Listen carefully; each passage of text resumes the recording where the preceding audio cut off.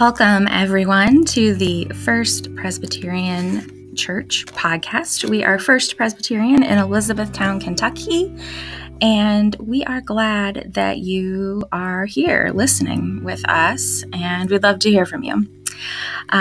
We hope that your day will be blessed, and may the peace of Christ be with you.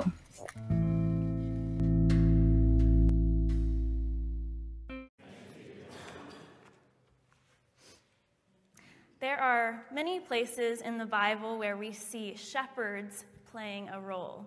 Can you think of any? The Christmas story might come to mind, where the shepherds are the first to hear about Jesus' birth.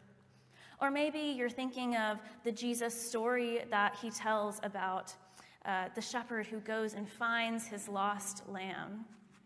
There are other stories too in the Old Testament. In Exodus, Moses works as a shepherd for 40 years before God comes to him and appears to him, asking him to lead the Israelites out of slavery. And then there's King David, who's one of Jesus' ancestors. In Psalm 78, it says, God took him from his sheepfolds and asked David to be the shepherd of the people. We see this idea of shepherd talk in our scripture reading today, too. In the story we just read, Jesus, who has just recently come back to life, has appeared in front of his disciples again, and this time he's made them a huge breakfast.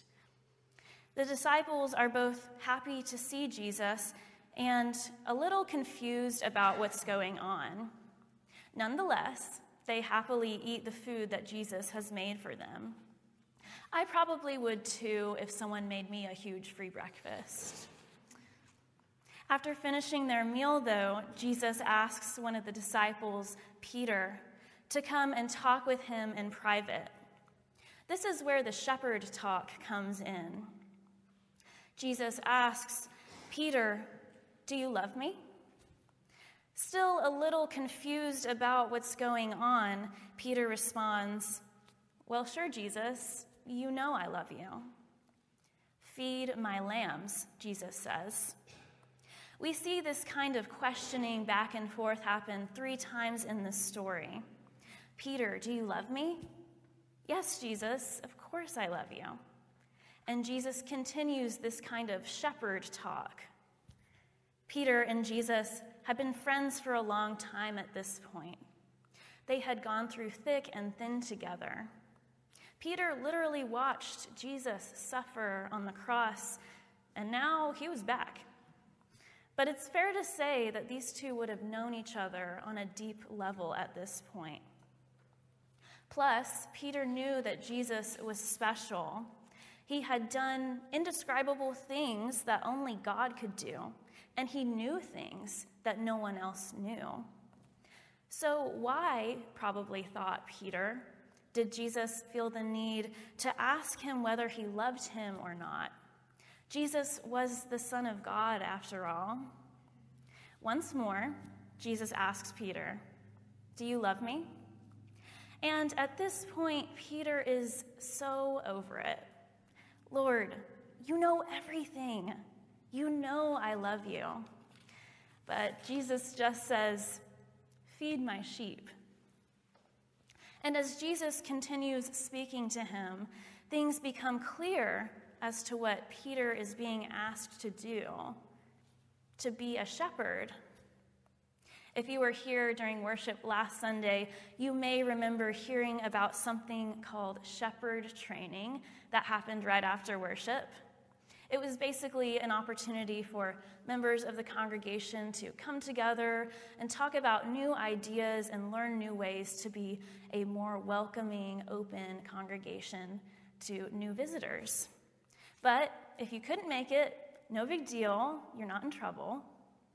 But something that I found so interesting about that session, something that I learned when we were talking, was that we, everyone who is part of this faith community, All of us already have the passion and really the skills to do what needs to be done to drive the church forward. And when I say church, I don't mean just this one congregation. I mean the church in the world. We are moving the church forward, and you are too, whether you know it or not. I remember the first day I came to First Pres back in October. I was really nervous about starting my internship here, and I was terrified to walk in the front doors of the building and come to worship for the first time. Have you ever gone to a church or just somewhere new for the first time, so worried about what people would think of you, whether they would like you or not? It almost feels like you're going to your first day at a new school and you have butterflies in your stomach. Well, I remember coming to First Pres that first Sunday, and I knew nobody, not one person. I had barely met Chelsea, and no one really knew me either, except after worship that day, someone came up to me and just said, "Hi, welcome, what's your name?" There was so much warmth and excitement in these new faces. At the time, they were strangers' faces. But in that moment, I knew God was calling me to be here. Believe it or not, you were all shepherds here. In your own ways, you made this space somewhere that I felt safe and welcomed and loved. There are so many things that go into making this church work, y'all. It's a lot of work. But what I find so amazing about First Pres is how everyone brings different talents and skills into this community. You are leaders, teachers, cooks, amazing cooks, I should say, singers, musicians, friends, prayers. The list could go on and on. And what makes us shepherds are the things that make us each unique images of God. And we reflect God's image too when we go out into our communities and when we go home. God is being reflected through us. But there is a challenge for us as well. Because no church is perfect, right? Nobody is perfect. We all make mistakes. And this can be true too when we think about being shepherds, right? The church, and again, I mean the big world church, the church has not always been a warm, welcoming place for everyone. Think of that first day of school analogy again. Has there ever been a time when you went somewhere new and you were so hopeful that you would find love there, only to be met with disappointment? Or worse, been mistreated by people who you thought would embrace you? Maybe it was at school or work, or maybe it was church. And if that's ever been your experience, you are not alone. The reality of this thing we call church is that at its core, it's human. Yes, we as Christians are part of a bigger community with a greater God-given purpose, and the Holy Spirit is always working in us and through us in some way. But we are all flawed in our own ways too. Sometimes we don't love our neighbors the way we should. In our world today, it seems like that fact becomes truer a little bit every day. People everywhere are hurt by the church, by Christians. We exclude sometimes. We do harm. We ignore things we shouldn't. We blame. We care a little less than we should. We oppress.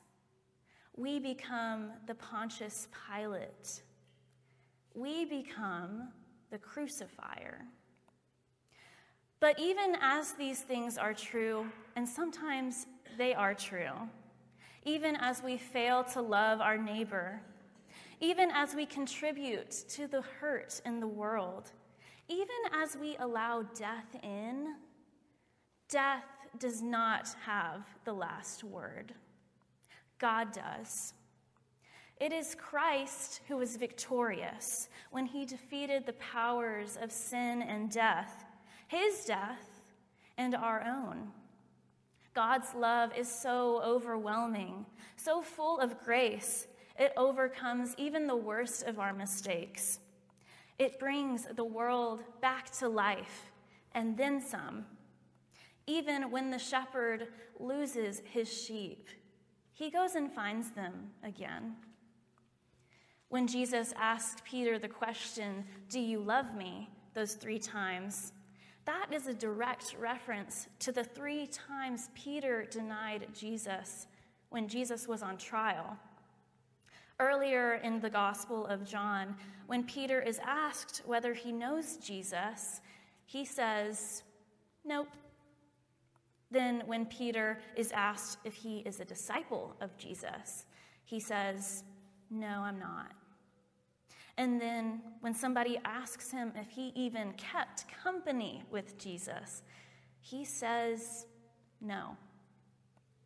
And yet, in this passage, we see Jesus, post-resurrection, pulling Peter aside after breakfast for a chat. He asks Peter, "Do you love me?"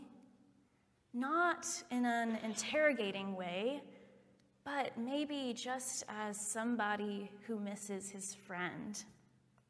Jesus hasn't forgotten Peter's betrayal, but here he makes it clear in his words and in his actions, he forgives him. But this is about much more than forgiveness. It goes further. Jesus asks, "Simon, son of John, do you love me? Feed my lambs." He's asking Peter if he's willing to show love in ways he wasn't willing to before, to commit to something bigger, to be a shepherd. And Jesus is asking him this because he has faith in Peter, despite everything that Peter has done. And in the same way, God, even though we mess up, God still has faith in us to do the right thing. "Peter, do you love me? Take care of my sheep." To be a shepherd is not to live in comfort or privilege. It means getting your hands dirty, doing the work that needs to be done, devoting ourselves in the good times and in the bad times. It means confronting the hurt, the suffering, the injustice with endurance. "Do you love me? Feed my sheep." To be a shepherd is to pour ourselves out for others, just as Jesus did. It means giving yourself in ways you haven't before. So, I ask you, and Jesus asks you, are you willing to take a step forward, despite the mistakes you've made, and take care of the sheep, to be a shepherd? To be a shepherd is to be a friend to the lonely, to be kind to those who have been cast off, and doing so with the faith that God's Spirit is working through us. "Do you love me?" Jesus asks. How are we going to show love to God? How are we to be shepherds to God and to each other? Jesus makes it clear. Follow me. Let us follow his example. Amen.